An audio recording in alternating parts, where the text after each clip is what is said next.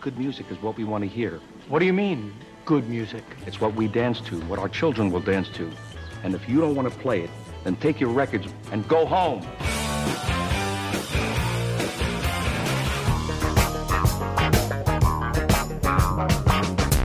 Did you have a band? Good or bad? It's a great band. It's a bad band. It's like pizza, baby. It's good no matter what. There's music in the air.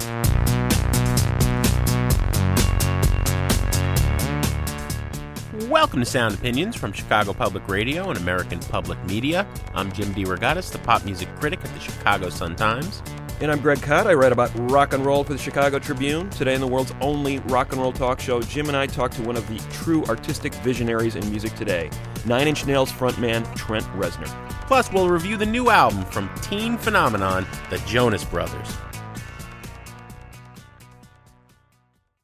Support for Sound Opinions is provided by founding sponsor Alltech Lansing and their new Octave Air speaker system, a wireless 80-watt wall of sound for your iPod. Details available at alltechlansing.com. You're listening to Sound Opinions, and now it's time for some music news. How do you do? How can we bet? My name is Ian, and I'm a minor threat. You know, I count on music to be a good bet. Catch me counting after every set.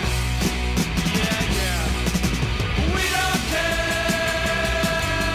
We don't pose. We'll steal your money. We'll steal your show. Ah, yes, never a bad excuse to play a little bit of Minor Threat, the influential hardcore punk band from the early 80s. Why are we playing Minor Threat? Greg, they were epitomized the Washington, D.C. punk scene. And that scene in Washington is rising up to challenge the merger of Live Nation and Ticketmaster. This story we've been covering for months now. It's the biggest story in the concert industry in America today. Seth Hurwitz is a man who runs the famous 930 Rock Club in Washington, D.C. He also has a company called It's My Party that books several other pretty big venues in Washington and Maryland, including the Meriwether Post Pavilion, the big amphitheater in Columbia, Maryland. He has filed a lawsuit against Live Nation, charging the company is a monopoly, that it abuses its monopoly power, that it exercises monopoly power in 19 of the 25 largest concert markets in the United States, essentially that it is a big mafia-like bully that elbows everyone else out of the business. Hurwitz is one of the independent promoters, one of the few independent promoters left in America today, who testified on Capitol Hill before the Senate a couple of months ago in the hearings. He was joined by Jerry Michelson of Chicago's Jam Productions. Really, those are the two biggest indie guys left in the U.S. Everybody else is Live Nation in one degree or another. We are waiting for the Justice Department under President Obama to say yay or nay to this merger, but in the meantime, it appears as if there are going to be other challenges, at least from this one big D.C. indie concert promoter. There is no doubt, Jim, that Live Nation knows it has a huge public relations problem. It's been trying to combat that this summer by offering no service fee Wednesdays. In other words, they are making select tickets available for its shows nationwide, available on Wednesdays only, without certain service fees attached. But they are removing, in some cases, double-digit dollars off of those seats, primarily lawn tickets for their amphitheater shows. So they are making an effort to try and combat the primary issues that they are facing, the biggest one being this deal with Ticketmaster where there is no transparency on these fees. In other words, you say the ticket is $25 and then by the time you're done paying it, it's $38. Where did all those fees come from? Well, that's the great irony. Here they are, eager to get in bed as one giant company with Ticketmaster. Ticketmaster has made itself this giant monopoly across the U.S. by inserting those service fees, and now Live Nation is trying to garner a little goodwill by getting rid of the service fee. It's like the right hand doesn't know what the left hand is doing, and if they're operating this way when they're still two separate companies, how much worse is it going to be when they control all of live music in America? Woke up this morning, the house was cold. Checked the furnace, she wasn't burning. Went out and hopped in my old Ford. Hit the engine, but she ain't turning. Giving each other some hard lessons lately. We ain't learning. We're the same sad story, that's a fact. One step up and two steps back. Bruce Springsteen is emerging as one of the few artists who has actually spoken out against this Ticketmaster-Live Nation merger, Jim. He is a rarity in the business right now.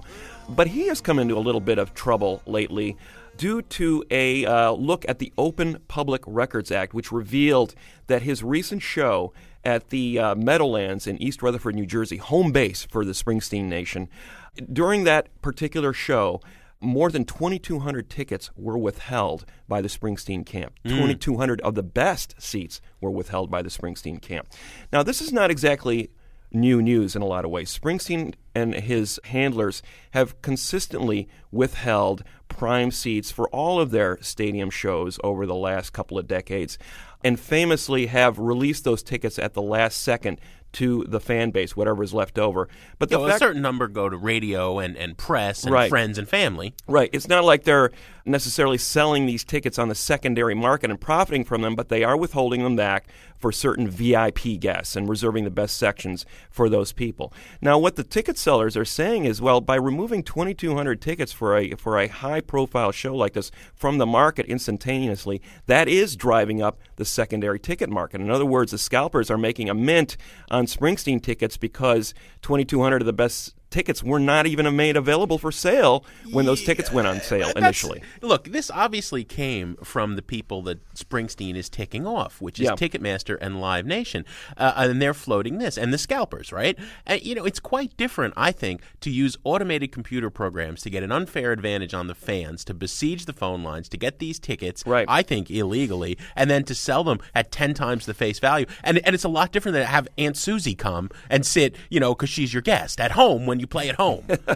And you got to wonder, who's planting this story as well, because at the same time that Springsteen has been so outspoken against these ticketing agencies and against the Live Nation Ticketmaster merger, we just had Ethan Smith of the Wall Street Journal on the show a few months ago, where he was talking about this is a very common practice, especially among these big stadium acts. Neil Diamond, for example, is an artist who is not only pulling tickets off the market, but it's been said that he is putting those tickets on the secondary market and actually making a profit from them. And Smith went on to say that more than half of the major stadium acts in rock and roll do this. So it's interesting that Springsteen is suddenly being singled out for a practice that has been going on for decades. See this needle, I see my hand, dropping it down, oh so gently. Here it comes, I press the blame, turn me on, I'll turn you away. Spin the bicycle, spin the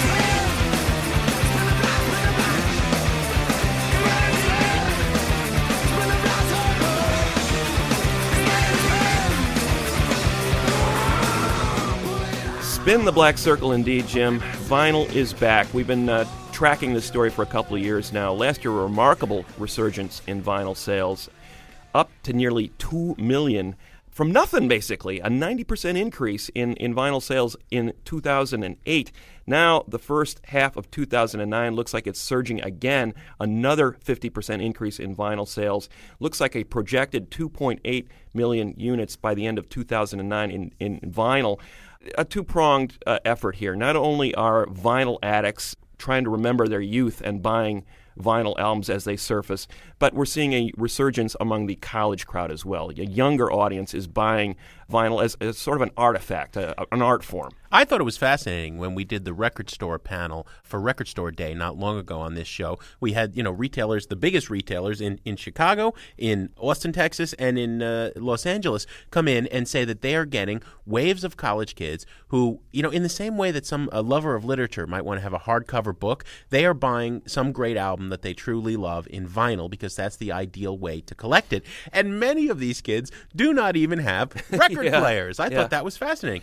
One troubling cloud on the horizon, Greg, is that the number of vinyl pressing plants in the United States shrunk down to a mere handful as vinyl was waning, as CDs became the dominant form, to the point where many of these are backed up months and months. If you're an indie rock band, you want to press 1,000 vinyl singles, you might have to wait months to get it back from the plant. If you're Radiohead and you need 2 million copies of your new album, it could be even more difficult because the vinyl plants are maxed out. It's interesting, too, to note that even though vinyl sales are way up, going to be close to 3 million by the end of this year, it's just a blip on the overall scheme of selling product in the music industry. There's, for example, 121 million CDs are going to be sold this year and about 33 million digital albums. So it is a small blip, but any news that's good for the music industry at this point is a welcome sign.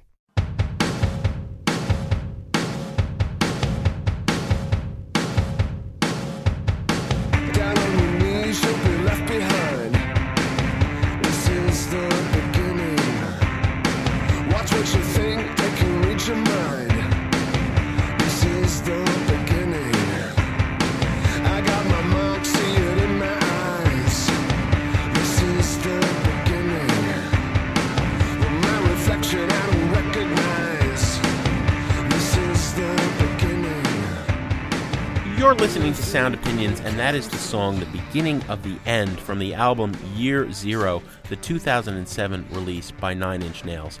Greg, Trent Reznor, who is 9 Inch Nails, has been one of the most inventive and innovative musicians in the rock world since his debut in 1989 with Pretty Hate Machine and all the way up through his last album, The Slip, in 2008. 9 Inch Nails records don't sound like anyone else's. He invents his own orchestra's worth of instruments and utilizes it for this genre-blurring sound, metal, dance, thrash, industrial. It's all of the above, and it's unique. But we are also fascinated with Trent Reznor because of the way he is attempting to remake the record industry.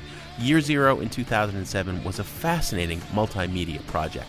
With the last couple of releases, Ghosts 1 to 4 and The Slip, Reznor has been reworking the distribution model, giving the music away for free on the net or selling it at different price points in different packages depending on what the fans want. Now he's looking at doing something different with touring as well, maybe getting out of the scene as 9 Inch Nails anyway. We had Reznor come by the Jim and Kay Mabie studio for a chat about all of these developments in the world of 9 Inch Nails.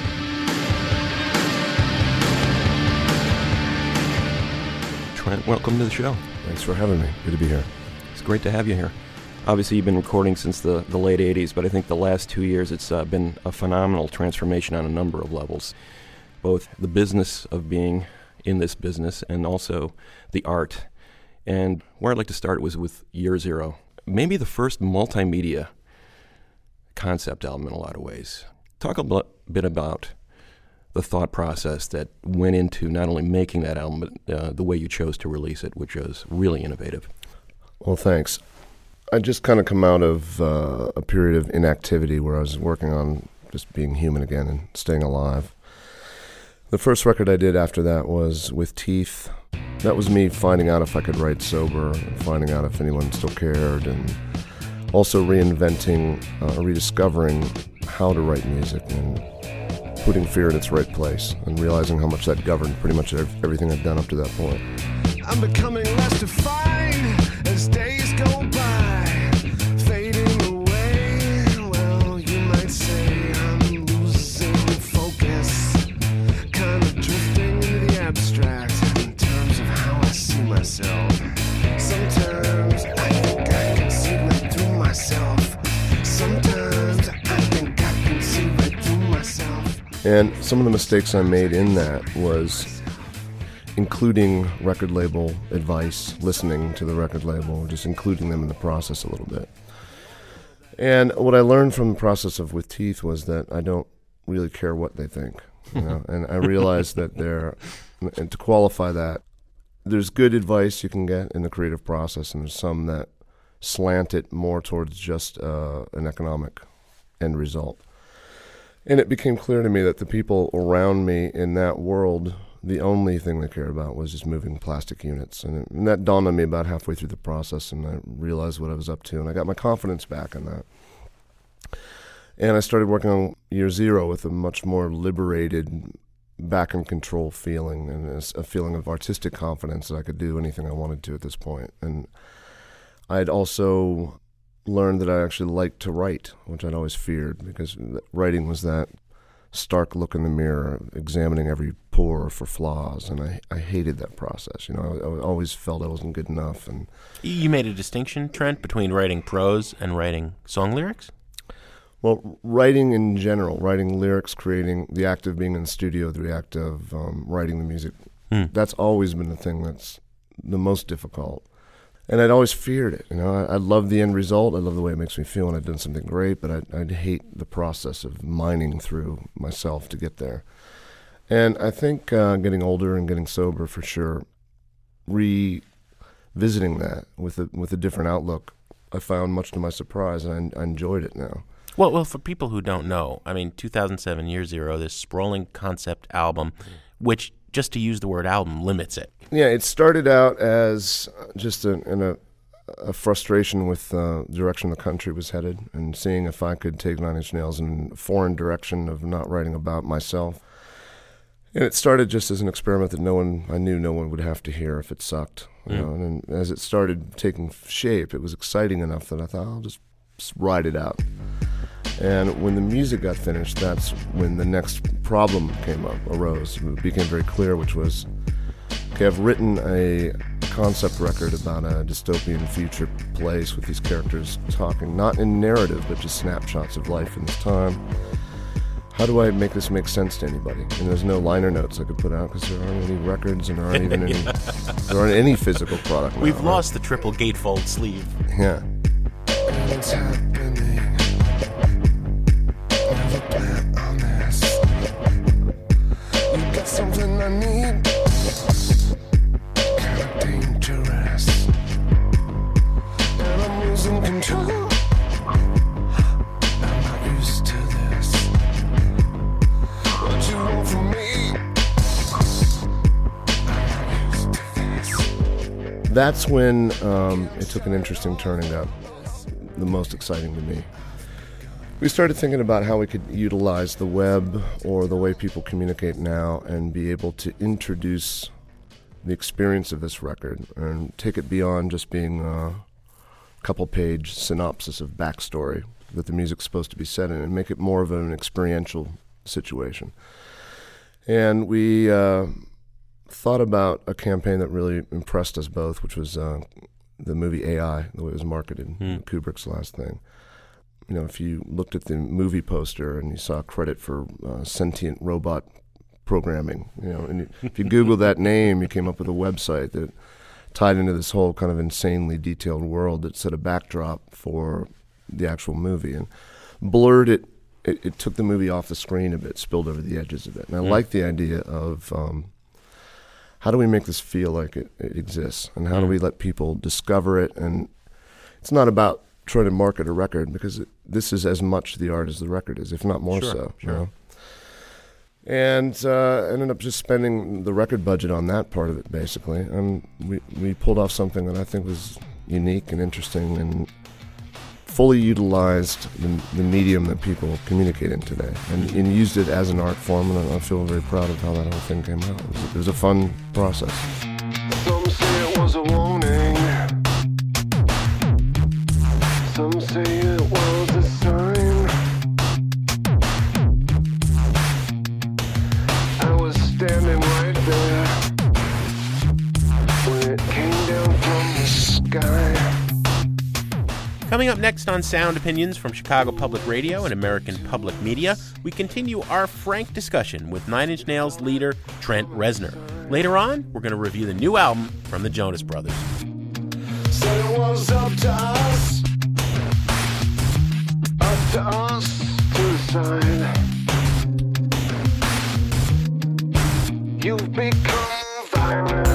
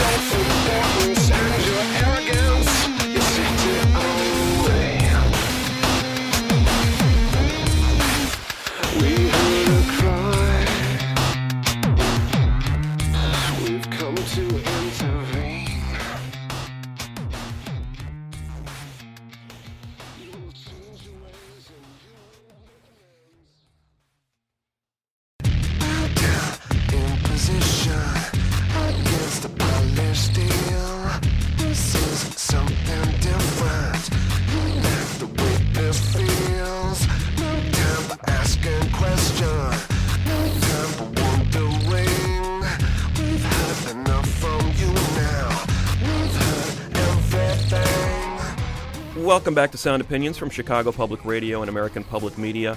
Jim and I are going to continue our conversation with Trent Reznor of Nine Inch Nails.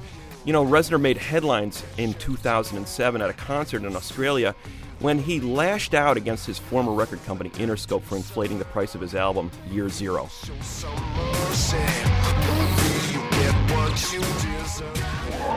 Now remember, last time I was here, I was doing a lot of complaining about the ridiculous prices of CDs down here. And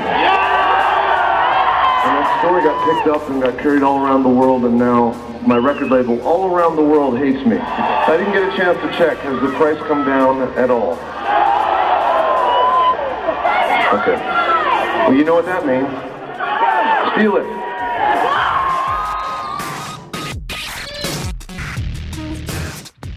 Trent Reznor with a huge YouTube hit, going up in front of a crowd of people saying, "Steal my stuff." What was going on at that moment, Trent? You'd like your audience to be on your side.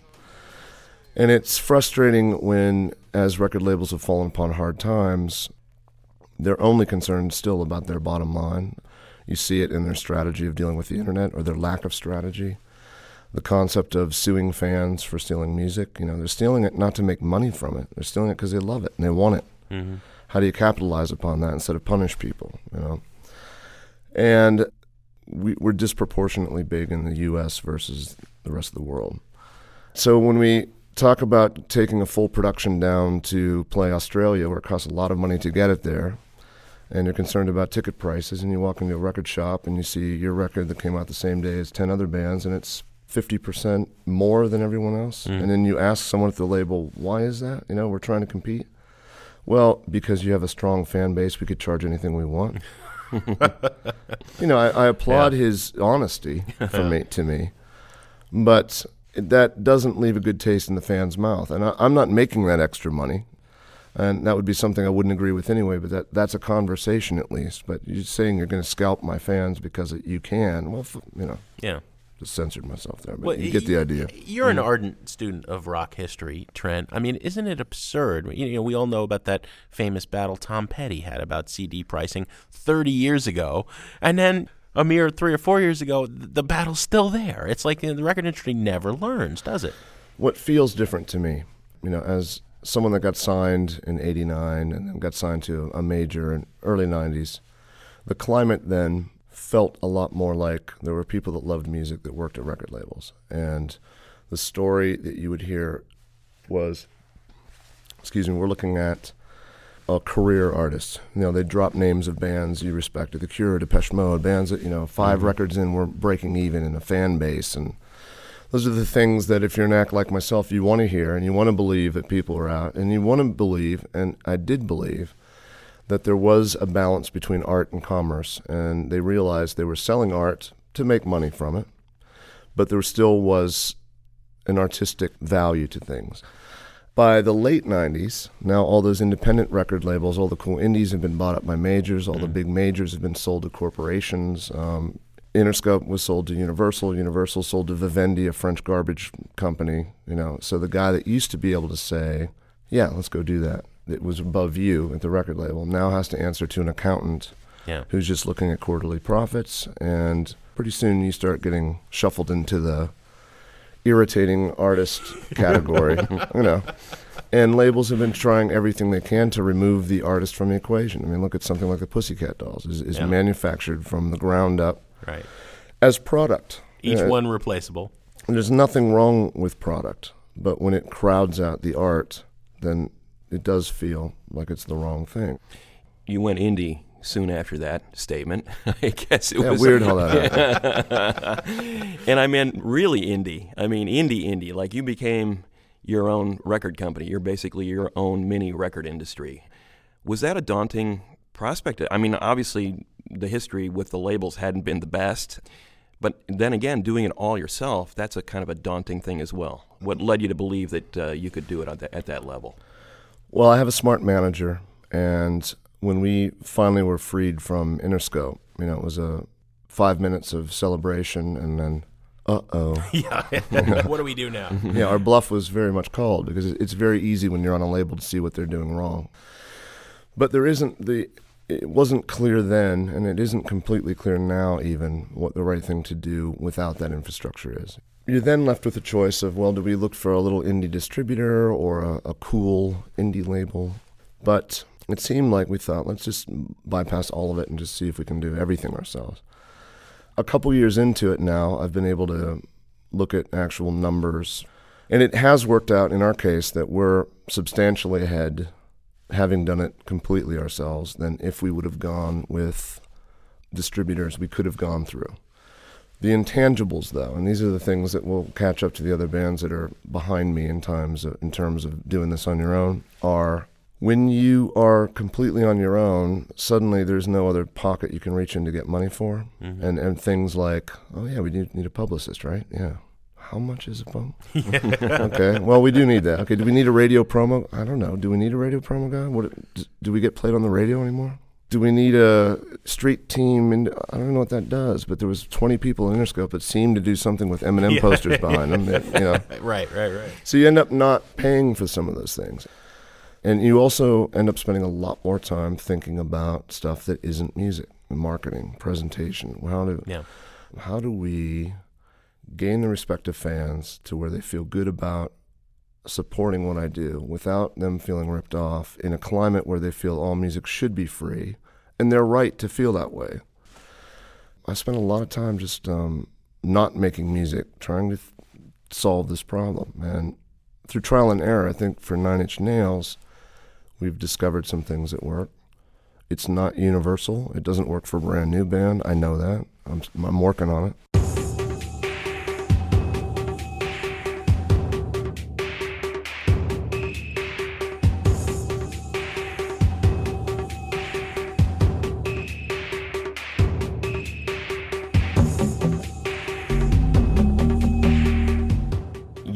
Were, in a lot of ways, the most remarkable story in 2008. I mean, first of all, the output, artistic output. I think you released, in that time, the equal of the previous 15 years on labels. I mean, you put out five separate discs of music, including a box set of instrumental music. Beautiful stuff, huge range of art there. Never got played on radio, as you said, never got no video to speak of, no sound scan numbers, and yet in 1 week you were by far the biggest selling artist in the United States. And the PR campaign was brilliant. A sentence on your website. That was it. I mean, and cheap. Then you get this response, 700,000 orders in a week. You know, you were transparent about the numbers, $1.6 million. That was a huge risk, and yet it paid off incredibly well. It was the concept work. Give it away digitally because it is free anyway. You know, to those artists that don't want to believe it. Believe it. You know? Yeah. Anything, once we move to CDs, you now sell software. Software is not secure. Don't fight it, embrace it. And you want people to have your music. You know, I do. Sure. You know? So if we can find a way to make a reasonable amount of profit to cover the costs, and we can get it in as many people's hands and heads as possible, and you become a champion with the fan rather than a tormentor or someone trying to rip them off, you know. Seemed like it worked. You know? Have you seen any fall-off, Trent, in the concert attendance? Because, I mean, you know, clearly if artists are giving their records away or allowing people to download them and pay something if they want, but you know, that revenue stream having been gone, the way you're going to pay your rent is by still coming, you're performing in Chicago tonight. Yeah. Is that still vital and vibrant for you? In total honesty, you know, we toured a lot in arenas last year. And our spring tour went on sale when gas prices were the highest they'd ever been. And attendance was 80% of what we'd hoped for. Our fall tour went on when the banks all collapsed. I think we went on sale that day.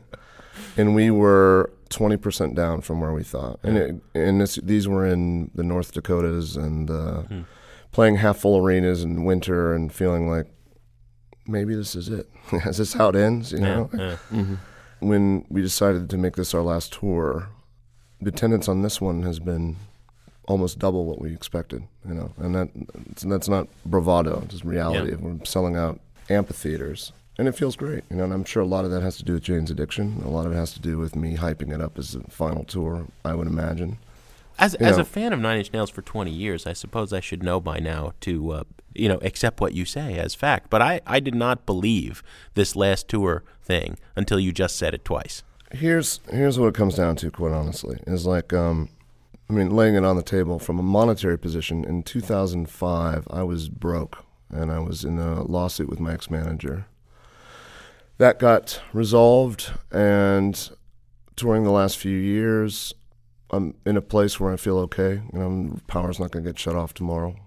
But I've watched the pages of the calendar kind of fly off, and I'm back here again, and I'm on tour, and I'm playing the same songs, and I feel like artistically the best thing for me to do is break this while it still is in a good place.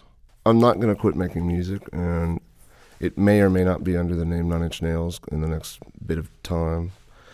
But the idea of taking Nine Inch Nails back on the road and doing the same thing, I feel like it's running its course right now. And I want to feel like, right now I feel pretty powerful on stage, and I feel relevant, and I feel like I'm in sync, and I don't want it to become Gene Simmons putting on his, demon boots.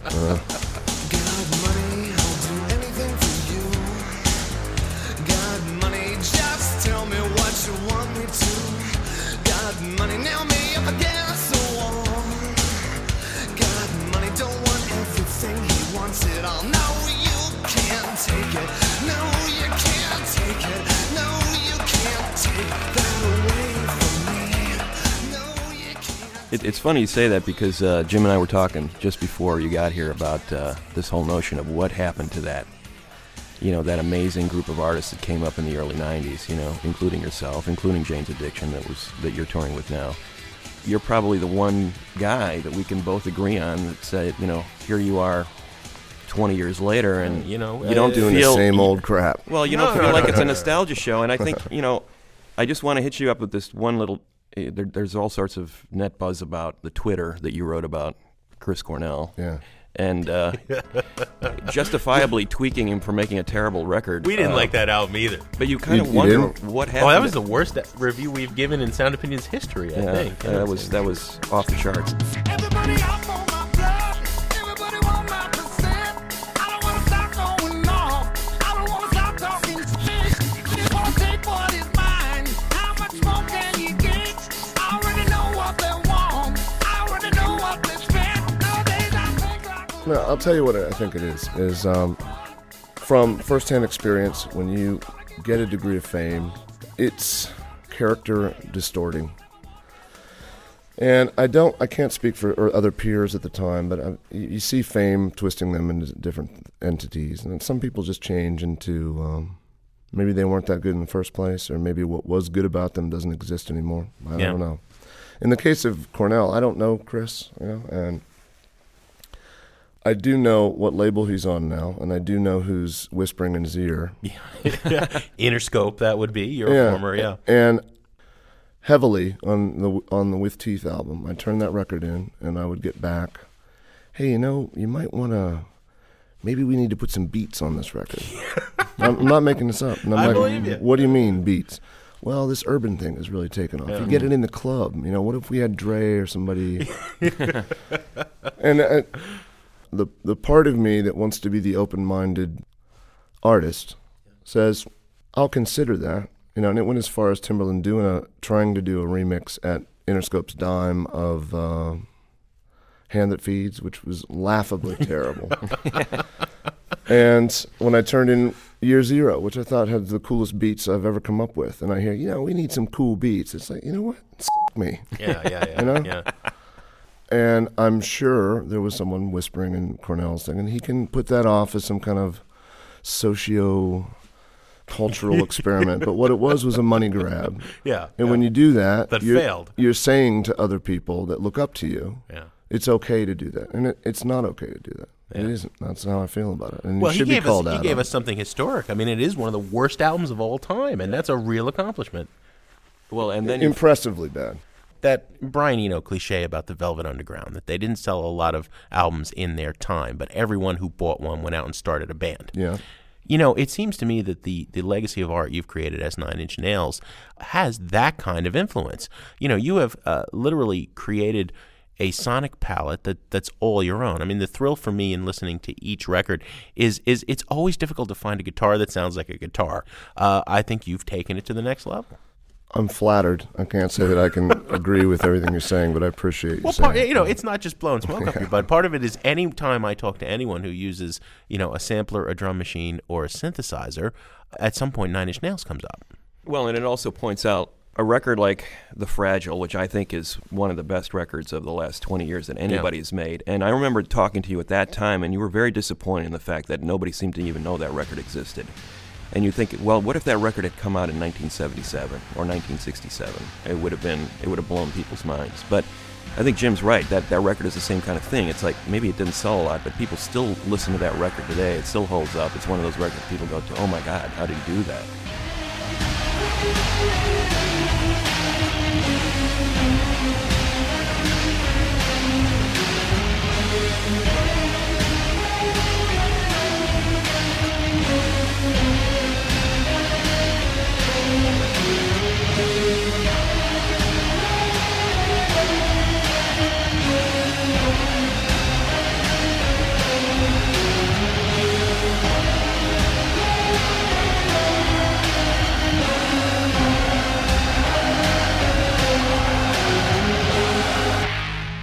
Do you have enough distance and perspective on it to say that's worthwhile to me now?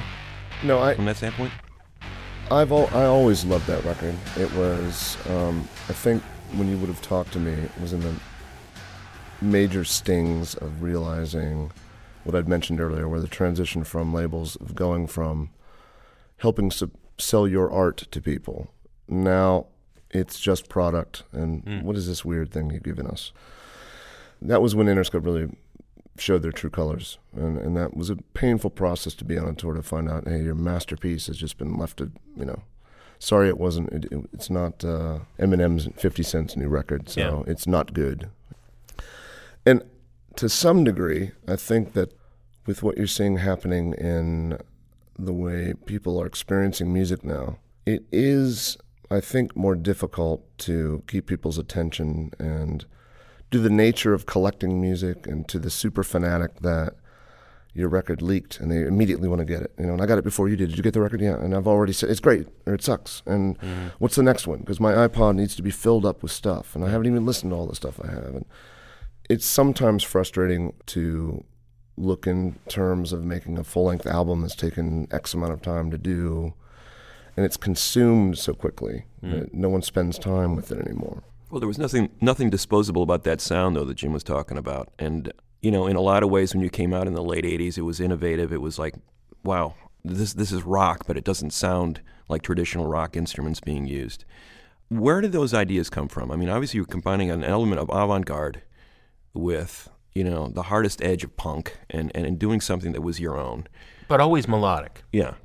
I think what it was the look through the eyes of somebody that plays keyboards and likes electronics and had just discovered the power of breaking those electronics and being able to incorporate some of the aggression and noise from heavy metal to traditional industrial electronic experimental things. That was my sonic toolkit.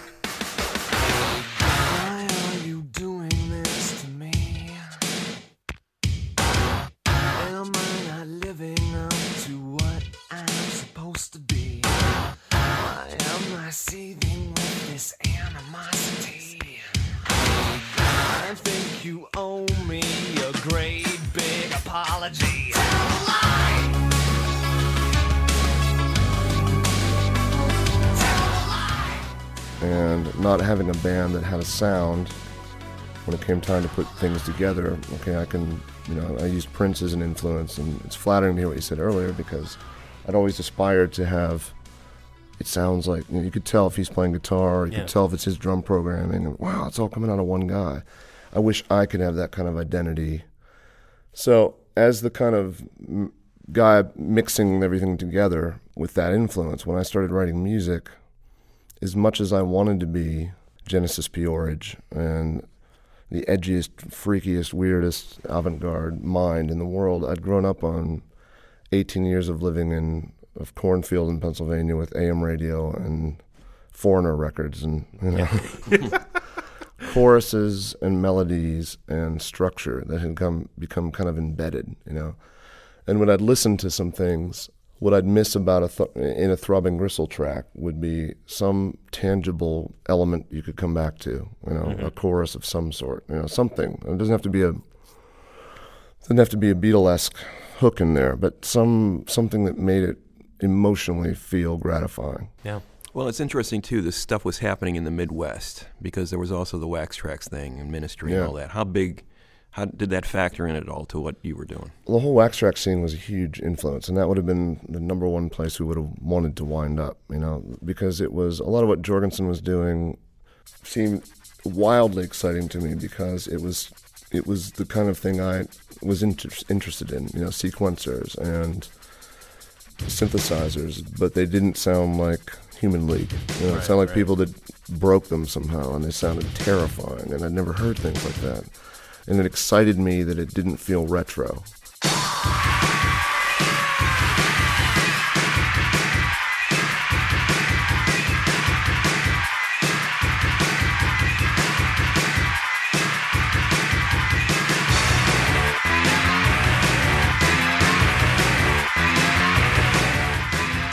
This felt like new technology coming into play, and I was right there when sequencers became affordable and could run on a Commodore 64 with a cartridge in the back, and it became a tool that became my band. Yeah, you've talked about this on stage before. You've mentioned it in interviews, but I do. Is your mind still blown that Johnny Cash covered your song? Oh, it still seems weird. It is weird. It's very flattering from a songwriting perspective, to have somebody who is a great songwriter asked to cover your song and then weirdly turn probably the most personal song I've written into something that isn't yours anymore. It was a strange thing to witness. And I don't feel like I had much to do with it other than weirdly feel flattered through the whole process. Right. But I mean, when all is said and done, that's something that's in your tombstone. On your tombstone and your but Johnny Cash took a song by mine and made it into a masterpiece. Yeah, and it made me legitimate where I came from. So well, the guy that did that, Johnny Cash. That's right. Let me buy you a beer. I think what it also pointed out, and it certainly clarified for me, you're a songwriter. I mean, people talk about the sound, but there's songs underneath that sound that are holding up. I'm trying to keep that under the rug. So let's move on.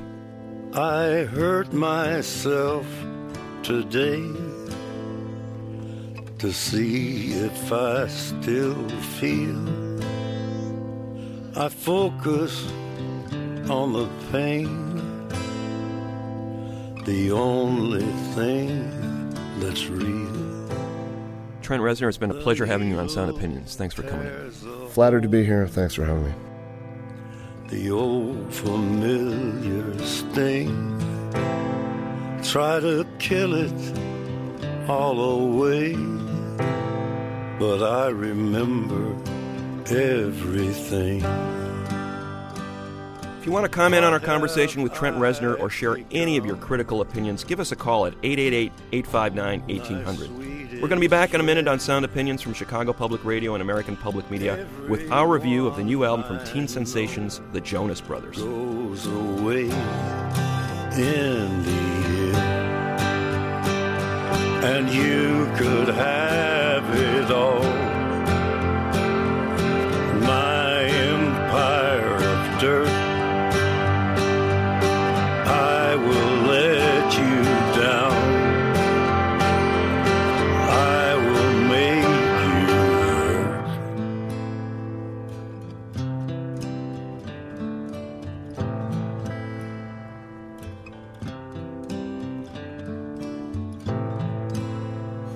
I wear this crown of thorns upon my liar's chair,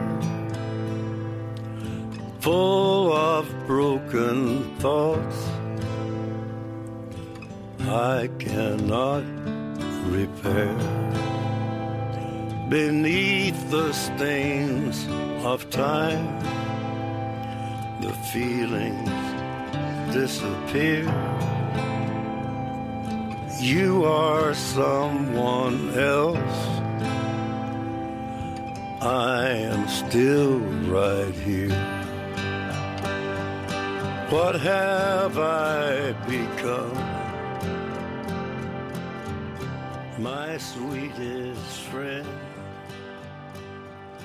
Everyone I know. Support for Sound Opinions is provided by founding sponsor Alltech Lansing and their new Octave Air speaker system, a wireless 80-watt wall of sound for your iPod. Details available at alltechlansing.com.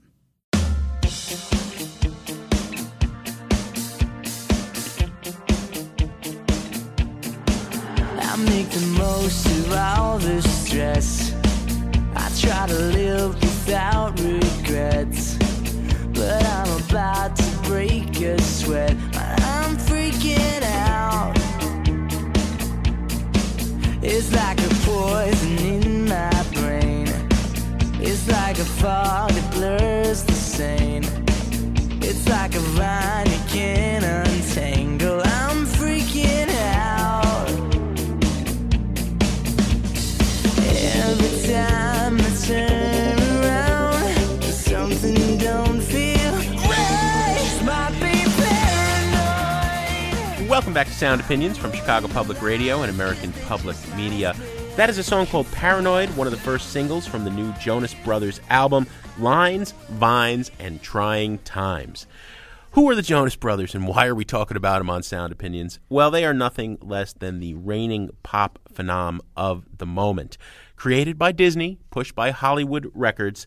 But, Greg, you know, these are harrowing financial times. And I think, like every major American corporation, these well-coiffed brothers from Wyckoff, New Jersey, are facing a challenge in staying connected and profitable with their marketplace. This is the fourth album for the Jonas Brothers. And they've already had 2 go-rounds on the merry-go-round. You know, they had a career where they were signed to Columbia Records in mid-decade, didn't sell, and were dropped. They thought it was done then, before the mouse, Hollywood, picked them up, made them superstars. Now, their fan base of 9 to 13-year-old girls is getting older. They're graduating from Harry Potter to the Twilight series, okay? How do the Jonases stay relevant?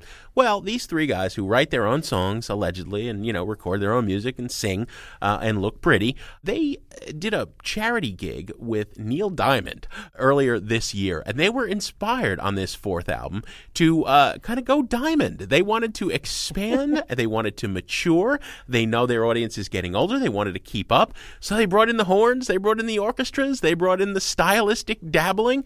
Is it an artistic success? Well, we'll give our opinion in a minute and rate it on the buy it, burn it, trash it scale. But let's play a piece of Jonas Brothers art, shall we? This is called World War III by the Jonas Brothers from Lines, Vines, and Trying Times. I walked into the bedroom. You were visibly upset, telling me I'm in a bad mood, but I didn't do nothing. And you start screaming, wake the neighbors. Now everybody's out for blood. I didn't want no confrontation, because I view that's what I've got. Well, you gotta chill out, cause baby, I don't wanna fight with you. And everybody we fought just made us look like fools. No, you can't have a World War III if there's only one fight fighting. If you know, whoa, life is lessons left to learn. Every time you attack, it doesn't drive me to fight you back. And then I know, whoa, that I'll never let it be World War III. World War III. Let me tell 'em. Now you're rounding up your army, turning all your troops on me, telling life just to feel happy, but I won't retaliate. Nah, no, you can't have a World War III if there's only one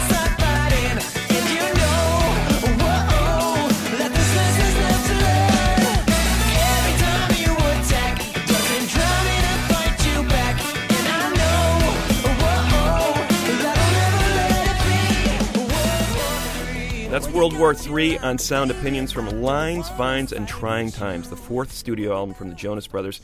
Quite prolific. Kevin's only 21, Joe's 19, Nick is all of 16. They've already got 4 studio albums out. That's a career in itself right there. And in that song, World War III, you hear everything that's going on in this album, the new developments in the Jonas Brothers camp. You know, notice those bigger soul orchestrations, the horns. You notice the vocals. He's sort of straining for that falsetto, faux soul, Motown sound. And you've got the lyrics. They're now speaking in metaphors. Forget about the puppy love pronouncements. It's now a metaphorical. World War III is breaking out in our bedroom, you know? Yeah. Well, and there's also the one where love, you know, Greg, is like poison ivy. It is. It's like poison ivy. It's a rash. There are many songs that are symbolic in nature on this record. Sophistication. They're becoming adults. You know, you mentioned the Neil Diamond connection earlier, Jim, but I thought the real sign of where this record was going was when they did that collaboration with Stevie Wonder at the Grammy Awards back in February. And right away I'm going, wow, what's wrong with this picture?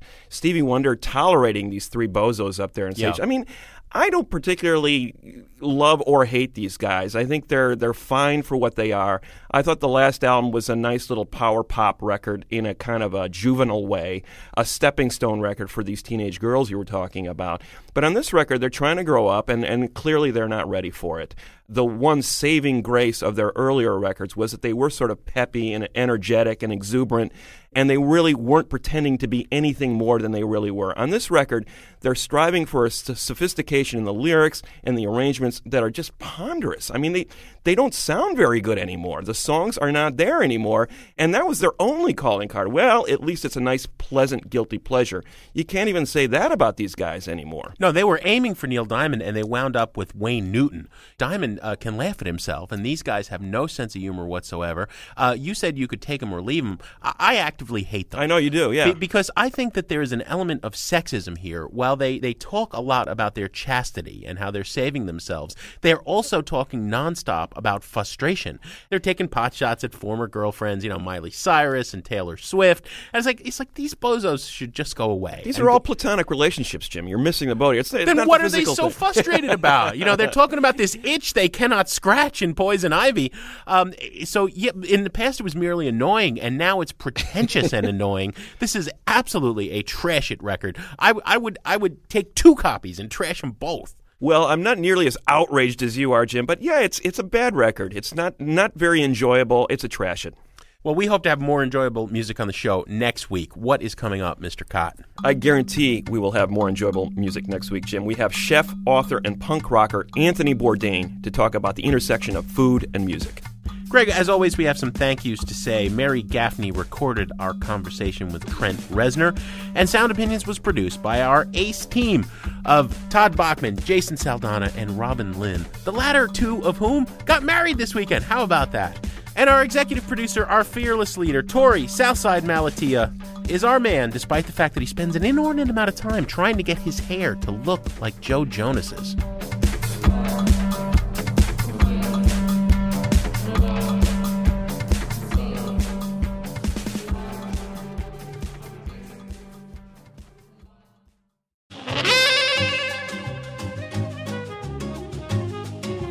Bus line is busy every time that I phone. Bus is the longest talker I ever known.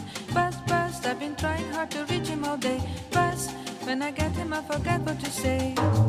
On Sound Opinions, everyone's a critic. Now it's time to hear what you have to say. Bus, I've decided that this romance is true. Can it be true that it is ringing? I can believe it. Wait till I say hello. New messages. Hi guys, this is Courtney calling from Brooklyn, New York. I was just catching up on the podcast, and I was so pleased to hear you acknowledging what 9 Inch Nails are doing to raise money for Eric De La Cruz.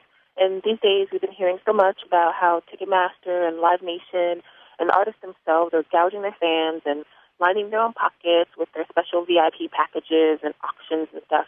But seeing Trent Reznor using his fame not only to think creatively about music and marketing and technology, but also about how to help people on a basic and meaningful level, that makes me really proud to be a fan. So thanks for letting people know about that, and I love the show, so keep up the good work. Hello, my name is Paul. I just want to say thank you for putting Steve Earle on the air. I'm just listening to your show about Townes Van Zandt. Steve Earle himself is such a good storyteller, songwriter. The way he speaks, his turns of phrase are so good to hear. There's just this connection between people like him and people like Mark Twain. It's all part of what is best about this country's contribution to the world in music and literature and everything. Take care. Bye-bye. You're soft as glass. I'm a gentle man. We got the sky to talk about and the earth to lie upon. Hi. Yeah, my name's Ronnie. I live in a cultural cul-de-sac down here in Lincoln County. It's the county seat, Stanford, Kentucky. I was just calling about your show on Townes Van Zandt. And thanks to Steve Earle for putting this album out. It's like going to be my favorite album this summer, I think. Townes, and we miss you, man. Nothing is too much to bear. Where you've been is good and gone. All you keep getting there. Where the lives to fly, low high. So shake the dust off of your wings and the sleep out of your eyes. Hey guys, Travis here from Birmingham, Alabama, and on your buy it, burn it, trash it scale, let me tell you what I don't buy, and that is your review of the new Dave Matthews record.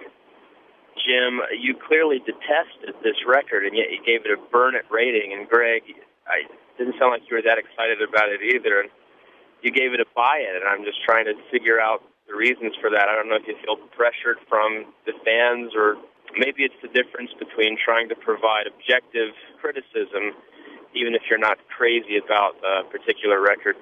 At any rate, based on that song that you played for us, I won't be buying Dave Matthews' record anytime soon. It sounded like a noisy classroom of undisciplined fifth graders to me, so thanks for the warning.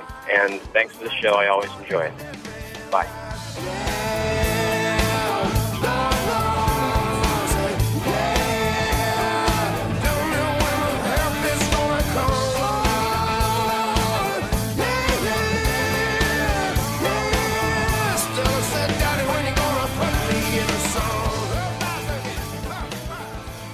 Hi, this is Jeff from Raleigh calling about the new Black Eyed Peas album, and I just wanted to express my disappointment that Party All the Time isn't a cover of the song Eddie Murphy did with Rick James in the mid-'80s.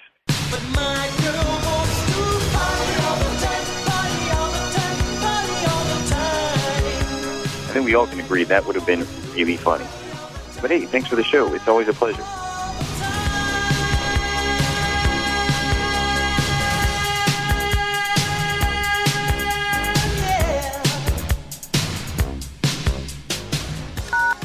No more messages. To give us your opinion on Sound Opinions, call our hotline, 1-888-859-1800. We'll be back next week with Sound Opinions from Chicago Public Radio and American Public Media.